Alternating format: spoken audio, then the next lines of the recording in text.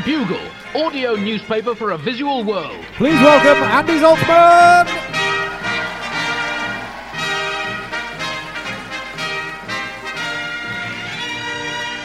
Hello, Buglers! Thank you. How are you all? You are, hooray, good. That is probably not the average response of people in the world right now, but I'll take it for this gig. Welcome to The Bugle. I am Andy Zaltzman, and a very warm welcome and an aggressively Masonic handshake to the Newtown Theatre here in Edinburgh, also known as Freemasons Hall, also technically known as the Grand Lodge of Ancient, Free and Accepted Masons of Scotland. Freemasons traditionally, of course, insist that all members profess belief in a supreme being. So come on, people, bow down and f***ing worship! Me or Chris, your call. Probably go for him, he's better organised than I am. I think I'll be quite a bad supreme being, to be honest. No, you're perfect. No one really knows what's going on. It's fine. Yeah, I guess, actually, when you come to think of it, I keep forgetting to respond to communications. I tend not to get things done on time. No real tangible creations. It's not too dissimilar to some prominent Judeo-Christian deities I could mention. I am not a God-fearing man, and that feeling is entirely mutual. So here we are. Welcome to the Bugle Live on the 16th of August 2019. Yes, the 200th anniversary of the Peterloo Massacre, which this audience evidently enthusiastically supported. It was a protest against unfair parliamentary representation that took place in Manchester, led to the deaths of several innocent people, brutally put down by the military, and then an ensuing crackdown on dissent and freedom, or as it is known by Jacob Rees-Mogg, the high point in British political history. It led to the founding of the Guardian newspaper, in accordance with the protesters' demands for navel-gazing below-the-line comments on opinion pieces on news websites. On this day in 1858, US President James Buchanan inaugurated the first transatlantic telegraph cable. But yeah, let's hear it for transatlantic telegraph cables. Are you American or just a fan? You are. Front row. Welcome. I mean, Donald Trump for me has been an inverse Russian doll of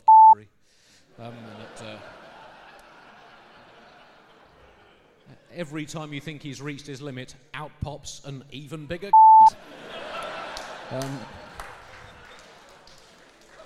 50 years ago, as we speak, the Woodstock Festival was up and running. The lineup on this day, the second day of the Woodstock Festival, 16th of August 1969, included The Who, The Grateful Dead, Creedence Clearwater Revival, Rod, Jane and Freddie. That's one for our older listeners. Snivelling Derek and the Whingers, Leonid Brezhnev, curious booking. Auntie Mildred and the Buckets of Sick, and Jacob and the Harvest, which was Jacob Rees-Mogg's college band, would you believe? Described by reviewers at the time as provocative, priapic, and like no other chamber music troupe we've ever seen. It was sadly disbanded after the harpsichordist died after overdosing on croquet. As always, section of the Bugle is going where? It's going where, Edinburgh? That is entirely correct. It is going in the bin. In the bin this week. Today is Men's Grooming Day. I mean, every day is Men's Grooming Day for me. Do you know how long it took me to get my hair looking like this? 44 years, 10 months and 8 days. Now, we review... I'm not a piece of meat.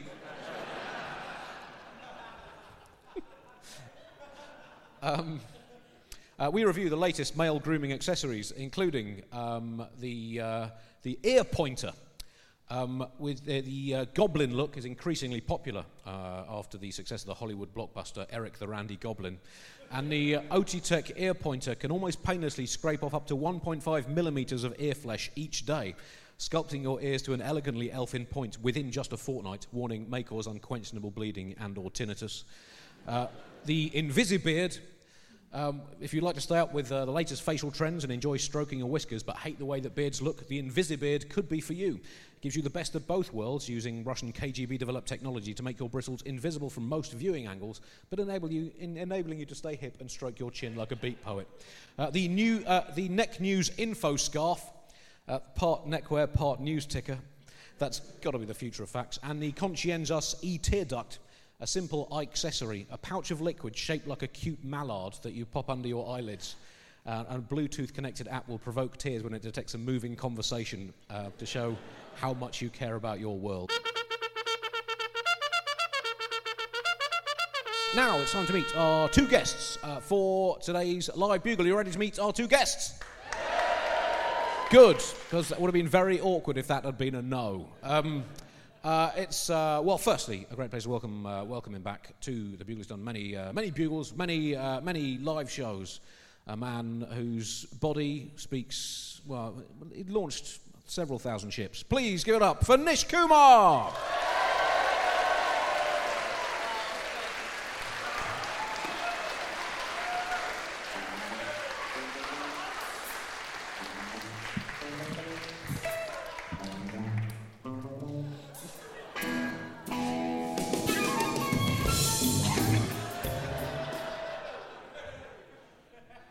Right, what the f*** is that?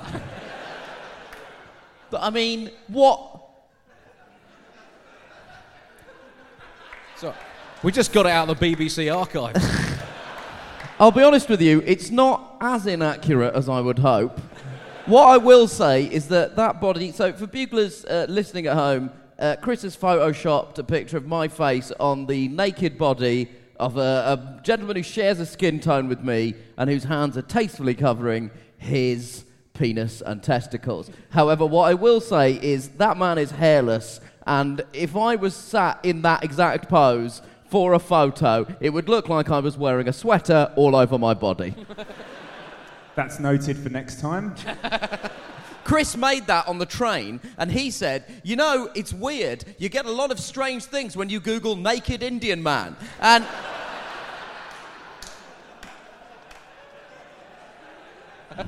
all I will say to that, Chris, is I really feel like you should have seen that coming. Also, are you now banned from the train from London to Edinburgh? Yeah, if anyone can offer a lift home, that would be much appreciated. Nice to see you both. We're in the same room, and it's nearly the 1-year anniversary of the date last year when we did one of these live bugles that Andy's children attended, and his son learned the word Happy anniversary to one of the great fathers of our generation.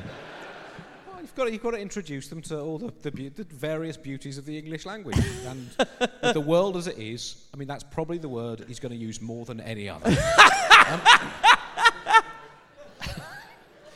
I've been around.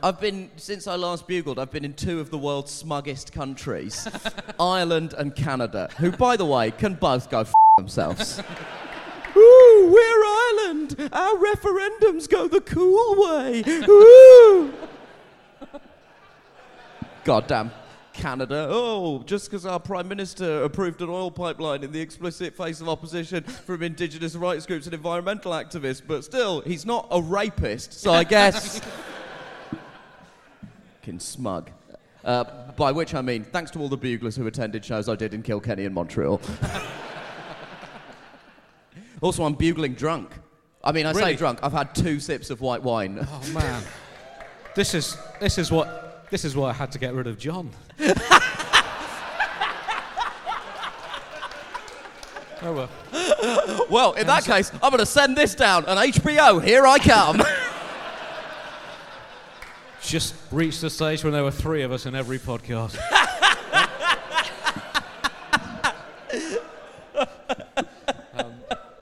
Right, let's meet our second guest, whom I'm assuming the graphic will not be quite the same as that one, Chris. A tremendous pleasure to welcome her for her first live bugle in this hemisphere. She did one of the Melbourne shows last year. Please give a huge bugle welcome to the wonderful Aditi Mittal.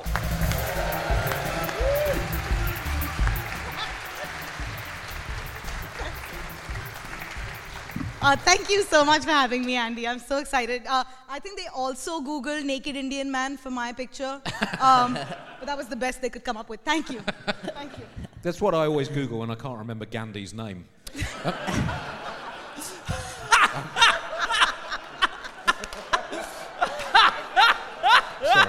Sorry, I'm a privately educated Brit. That's just the way we roll. I told my mum the lineup tonight, and my mum went, "Oh, a couple of Indians. Well, one real one." She was talking about Andy, right? Yeah, she was talking about. Yeah, well, Andy drinks so much mango lassi, his DNA is technically Indian. Our special secret, Nish. Right, we have a Bugle first today where the world has been scarred by democratic squabbles, and we thought we'd introduce a new one here. We're going to let you choose the top story this week. Because the world is so unbelievably, unremittingly miserable, we thought we'd give you the choice of two unremittingly miserable stories to choose from. So, well, exactly. Thank you, sir, for clarifying the joke.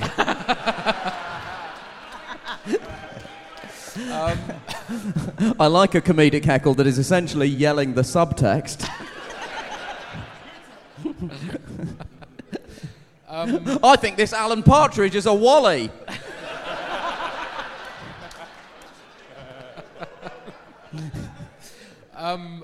You can choose between the latest from Brexit Britain or the Kashmir crisis. Fucking hell, mate. Now. What an unappealing dinner that is. Yes.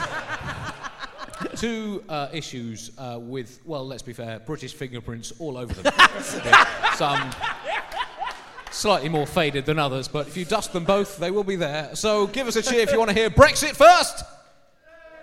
And give us a cheer if you'd rather hear the Kashmir crisis first.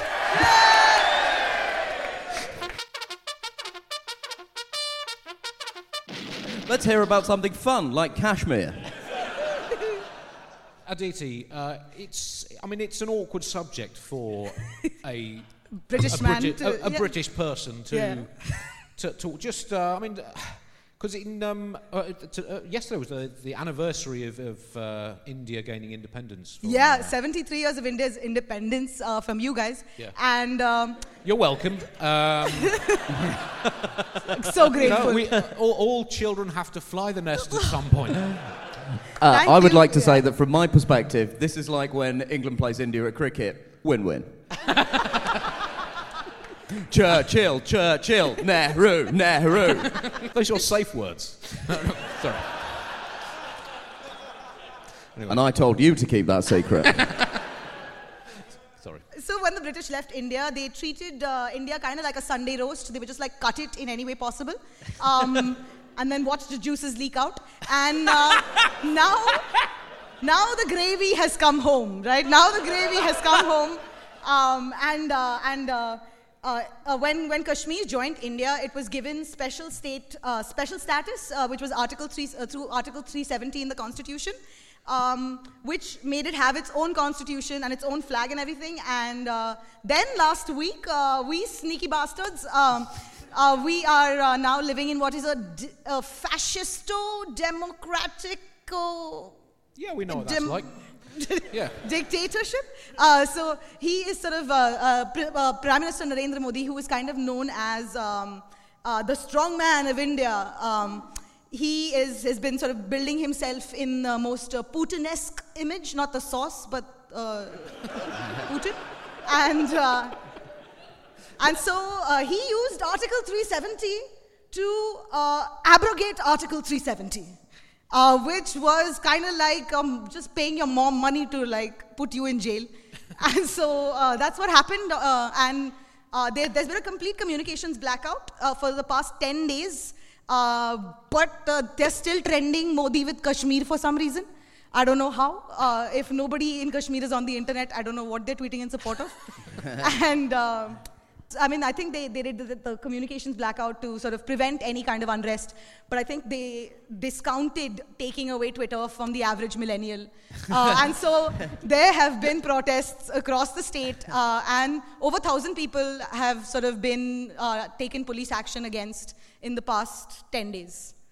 So, in summary, exactly how close are we to a massive, catastrophic global conflagration?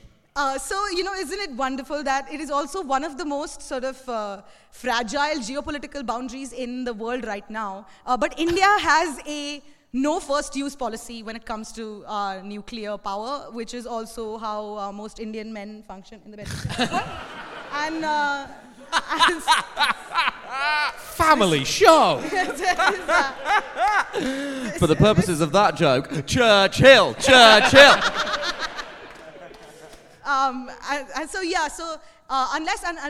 Imran Khan has come out, the Prime Minister of Pakistan has come out and said he will give an appropriate response, which I don't want to imagine what is.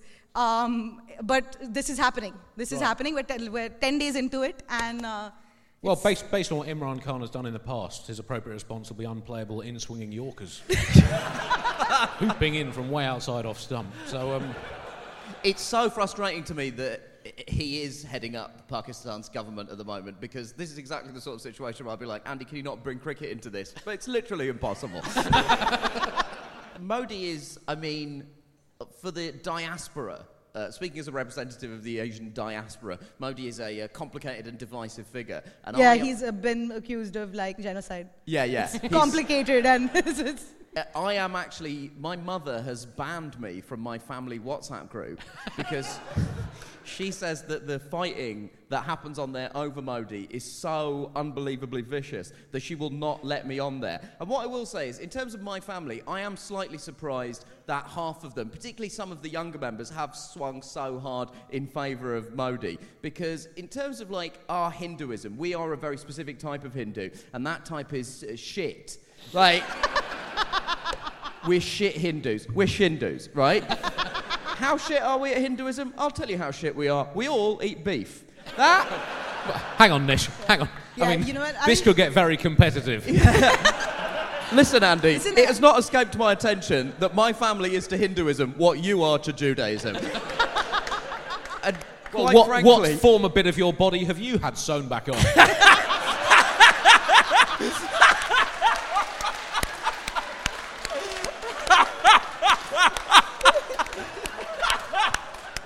Andy, I never thought I would say this. Where did you have your foreskin sewn back onto? Which, incidentally, is also a game show format I'm trying to sell at the television festival next year. Yes, my family's embrace, or certain members of my family's embrace of Narendra Modi is essentially the equivalent of if it turned out you removed your shirt and you had a full torso-length tattoo of Benjamin Netanyahu.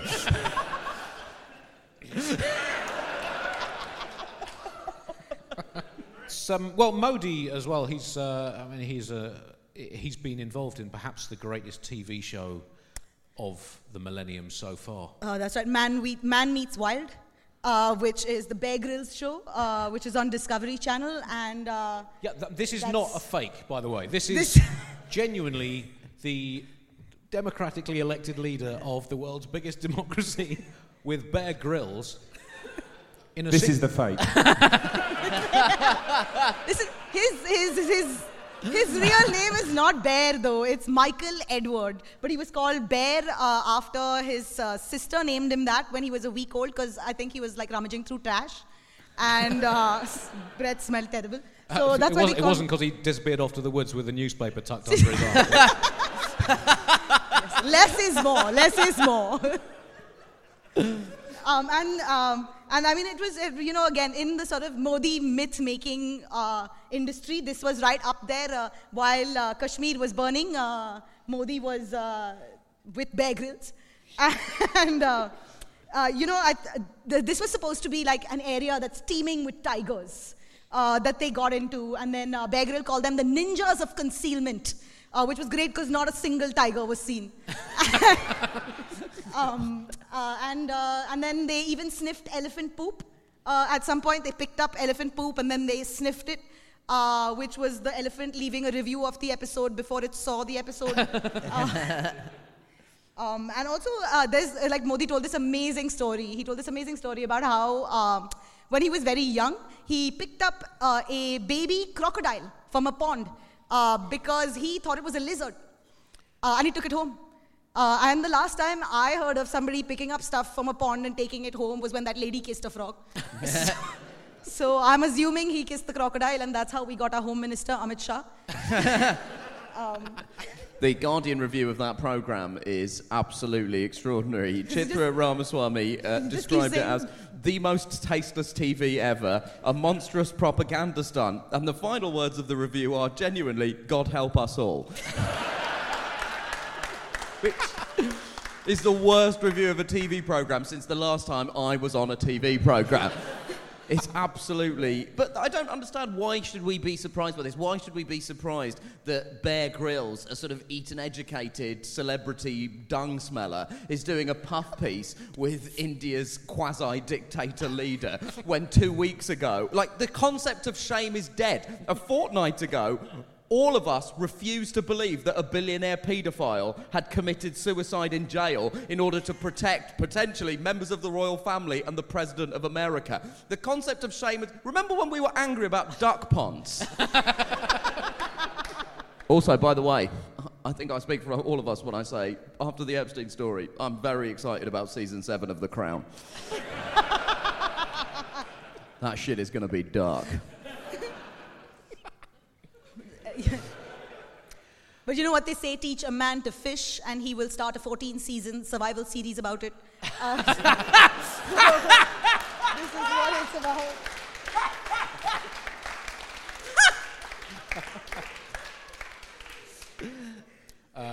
There's another version of that, of course, which underpins the whole of global economics, which is give a man a fish, you will feed him for a day.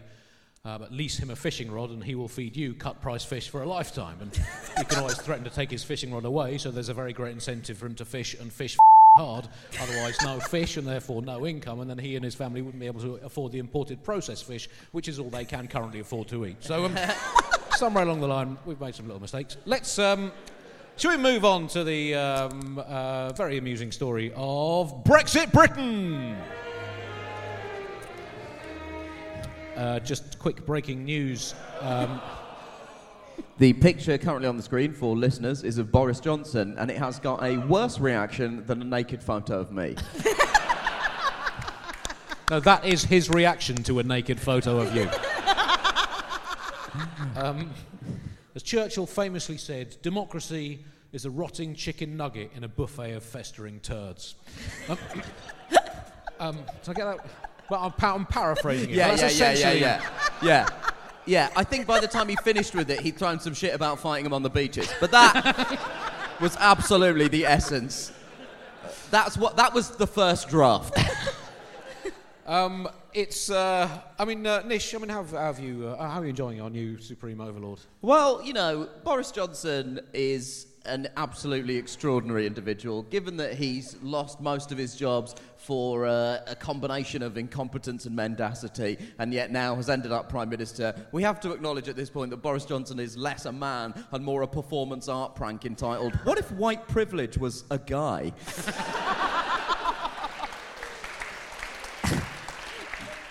And, you know, he's cracking on with Brexit, which at this point is essentially like the James Bond film franchise, in that no one can quite believe it's still going on. No one has any idea how to improve it. And it really seems to only exist for the benefit of 4 old white men in Kent.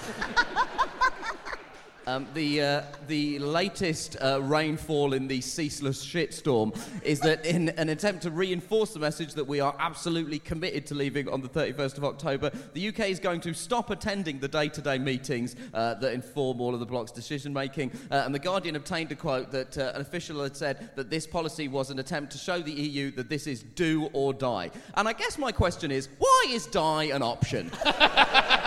Why is that the only two? It's like somebody offering you a coin toss and saying heads or tails, and you responding knife. Why is that option on the table? You've put that option on the table. I mean, listen, it's an absolute shitstorm. Boris Johnson has also accused high-level pro-Remain ministers of being in collaboration with the European Union. Collaboration is a very specific term, very loaded term, and it either means one of two things. It either means working with the Nazis, I think, or it means 2 R&B artists working on a song. And I'm pretty sure that Boris Johnson has very little problem with R&B music. Like, I'm not even sure he's aware of it due to its high content of what we call black people. Yeah, but you say that, Nish, but I mean, in terms of collaboration, just as a word for two people coming together to work constructively towards a mutually beneficial outcome. But I mean, it's clearly tainted by history. As you said, it refers to people who worked with the Nazis against their own side in the Second World War. So I guess unless you're an avid student of history, you might not necessarily know that. And it made me think, if only we had a Prime Minister who was not so busy devoting himself unceasingly to the improvement of the lives of the ordinary British working people that he had time to, for example, write a fucking book about Churchill. So I guess maybe he could have picked up on the nuance of collaboration somewhere in his studies of the Second World War. I seem to remember reading some of the reviews of that Churchill book, and from what I can glean, it was basically one sentence about Winston Churchill, and then Boris Johnson going, and now here are 10 chapters on how I'm basically the new Winston Churchill. It do or die is such a... Why would you... Like, I can't... Other thing, what does that look like? Knife. That's what it looks like. What does it look like to... Because people I meet abroad are like, genuinely are just like, what the is going on? You know, it feels like y'all have been pregnant with a baby for 3 years. And y'all still don't know what y'all are going to name it. Like, all you know is that when that baby comes out, it's going to be angry and your family are going to be disgusted. Andy, I don't think you should make those kind of comments with your children in the room. They were only in the womb for about 18 months. My son did genuinely have to delay his arrival slightly due to a tense test match, but...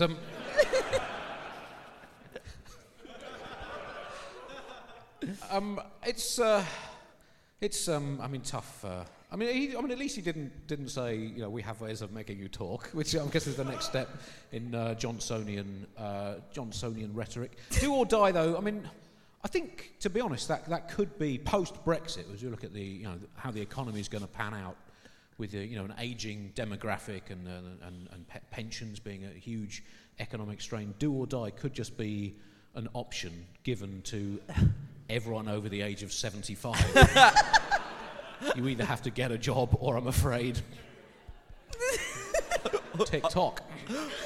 Yeah, well, why not go all in? I thought for a second you were going to suggest that was going to be the options on a second referendum. Inexplicably, 52% of the British electorate voted to die. Well, at least some of them have gone through with it already. It's rare to see that in democracy. You know, I'm just delighted. This is the first time I'm seeing UK, like England, wanting to leave someplace willingly. So, I'm just like, yes. Oh, come on, Aditi. Yes. It just shows we've learned from our mistakes. Nehru, Nehru, Nehru. God, we gave you cricket. What more do you people want? Imran Khan came out of that presidency. Oh, yeah, he did, yes. There's also been some research this week that suggests that Britons have spent £4 billion stockpiling goods in preparation for a no-deal Brexit. The surveys found that 800,000... Now, Chris has brought up on the screen a picture of an amount of alcohol that can only be described as patriotic. And, lots of people are stockpiling on lots of different things. People are stockpiling on food. People are stockpiling on drinks. Andy is actually taking the unorthodox measure of stockpiling on cricket statistics. In the event of a no-deal Brexit, his children won't eat, but he will be able to tell them Rahul Dravid's batting average in the 2003-4 India-Australia series. 123.8, just in case anyone was wondering. They're also, like, Why have you only gone to one decimal place?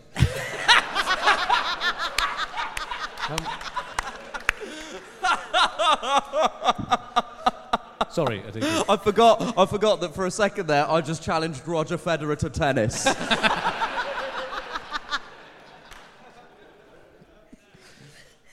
They're also stockpiling luxury cars, which is, I don't know how much that's a stockpilable item.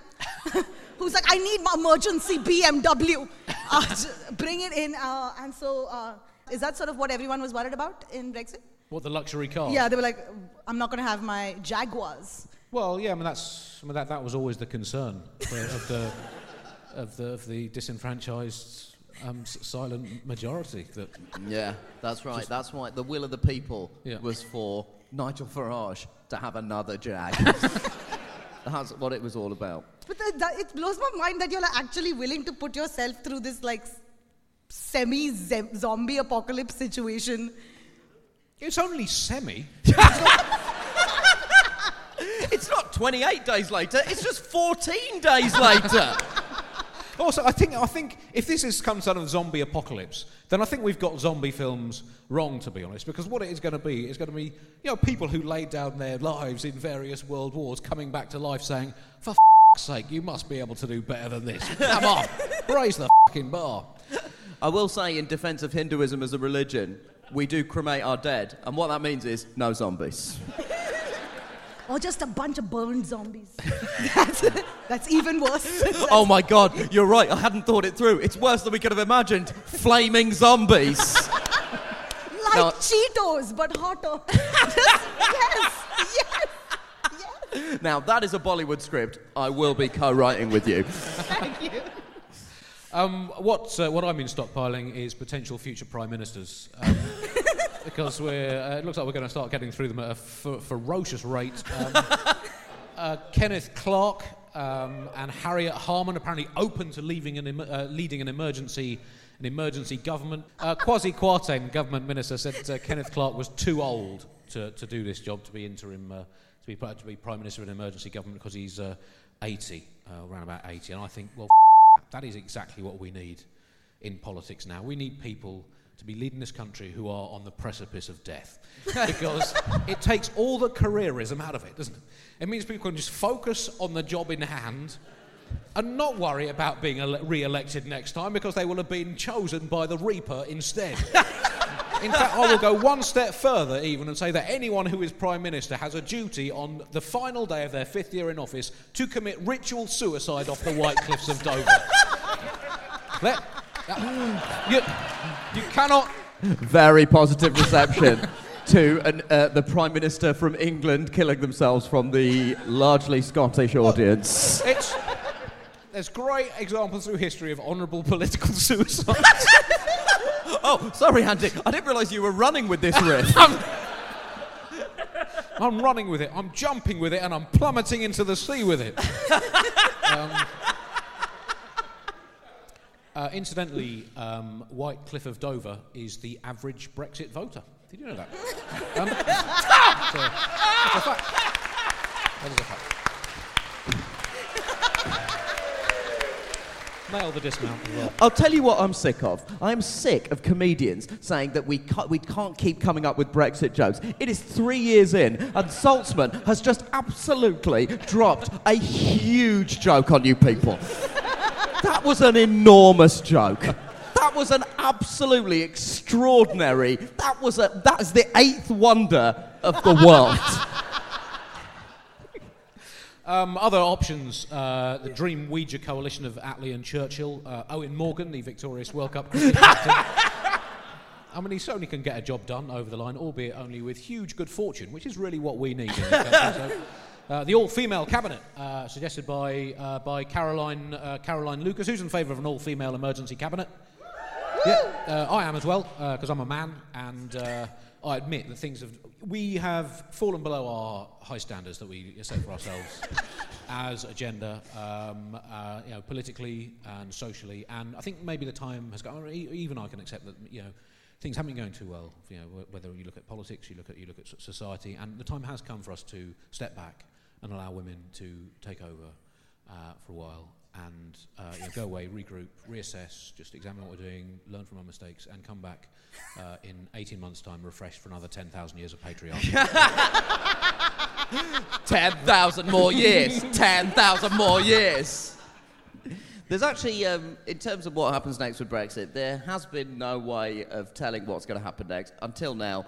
Using a series of complicated mathematical formulae, I have determined what is going to happen over the next 5 years. In an attempt to avoid doing the admin around Brexit, the United Kingdom will simply continue to vote to leave things. First, the continent of Europe, then the United Nations, and finally the world. At which point, we as a country will attempt to strap rockets underneath ourselves and blast off into space. However, the process of strapping rockets to a country and shooting it into space will prove a little bit more complicated, at which point some experts will say it's a bit more difficult than we were initially led to believe, but a lot of people will then just say, look, people voted to blast off into space, let's get on with blasting ourselves into space. And when you say, how do you blast a country into space, they'll say, you're talking the country down when you should be talking it up into space. And that is a direct quote from Ian Duncan Smith, the delusionist. Because he's essentially been saying that this week. He's now saying that people who are working against no deal are betraying the British people. But most of those working against no deal want the deal to go through. They're working to get Brexit through on the Theresa May deal or something close to it. So now Ian Duncan Smith is accusing the people who are trying to get Brexit done of betraying Brexit. So it does seem that the Brexit hardliners have now disappeared so far up their own arses that they have now blasted straight out of their own faces again and are now staring suspiciously at their own face saying, "Et tu, Brute." Because it's true, like, men have shit the bed on this one. Like, they genuinely have. At this point, she's just like, this is like the men are the drunk guy at the party. And she's like, you're really wasted, give me the keys. I am not letting you drive anymore. And so it's totally understandable. Having said that, the people that she wrote to were all like white, middle class, upper middle class women. And I don't personally, I mean, like I've got a stake in it. I personally, I'm a little wary of like white upper class women in general. Because there's this, like, there's a sort of like largesse of heart. It's always like, they're always like, oh my God, a GT. Like, I can't leave the country without some white woman telling me, like, oh my God, a GT. I contribute to charity all the time. I contribute for the price of 1 cup of coffee a month. I fund the education of 99 million Indian children. And I always wonder about that because it blows my mind because I'm like, first of all, drink your coffee. Because it doesn't make any sense for you to act like you're saving the world when you go to vote, you're still voting for racist assholes. That's start wars. So I am a bit wary, but like I think this is a great call. I can't wait for you to start your new charity campaign. White women, please drink your coffee. Drink your coffee. Use some of the caffeine you obtain in it to make less self-destructive decisions in the ballot box.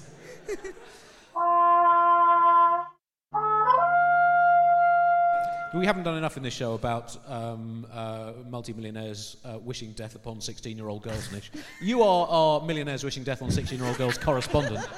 It's a specific brief, and it's one that I take very seriously.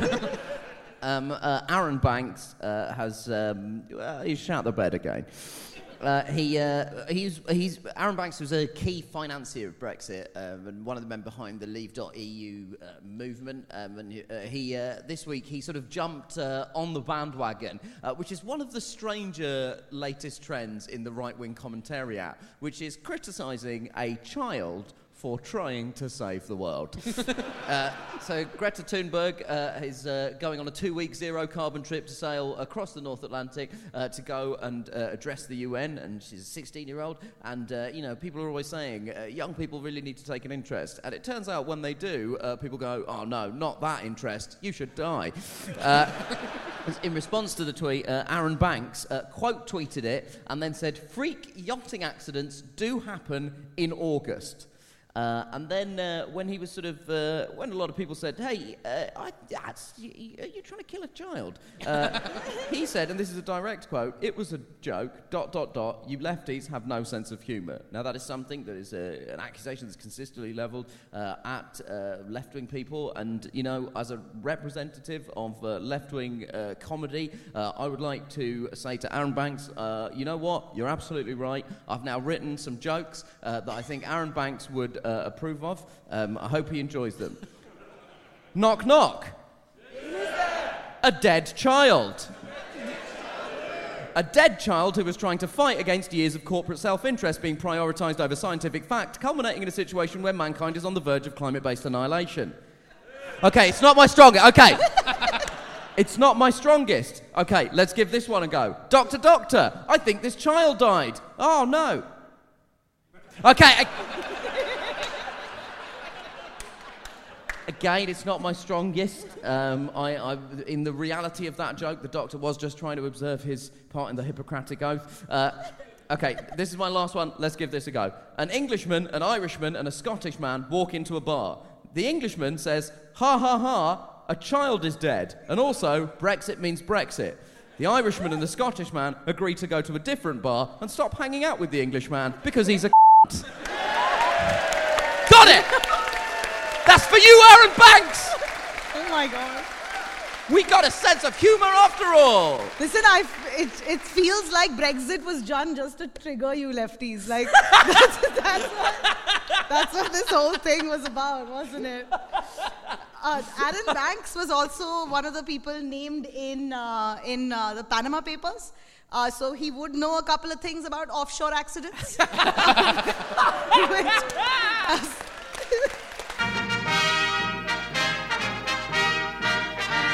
Right, so just one final story before we leave. There's been a major find of dinosaur relics, apparently, and a couple of my friends... Christ, mate. A couple of my friends are really into dinosaurs, Denzel and Batula, and they were going to a launch of a new dinosaur exhibition, and she couldn't decide what to wear, but she likes to look like a Republican tiger mum, but she couldn't find the right clothes to wear for her top half, and Denzel, her husband, said, well, model yourself on the former vice presidential candidate, Palin. Try Sarah's tops. This is worse than Brexit. And they had, they're very interested in other things as well, literature as well. They used to collect relics from some of the great writers of the 19th century, including the iron boating implements of British sisters who collectively wrote loads of novels, but those implements had, sadly, due to time, oxidised, but they were still very proud of their Bronte's ore rust. That was so torturous that I honestly think I could have you up in The Hague. That pun violated the Geneva Convention. Sorry, it's fizzling out a bit. Sorry. I had another friend who was a global warming scientist, professor at a university, and he came up with this way of measuring the advance of the melting of the ice caps based on how quickly the ice houses of the local population melted. He became known as an igloo-warnodon. The audience have just reacted like you took a shit on the stage.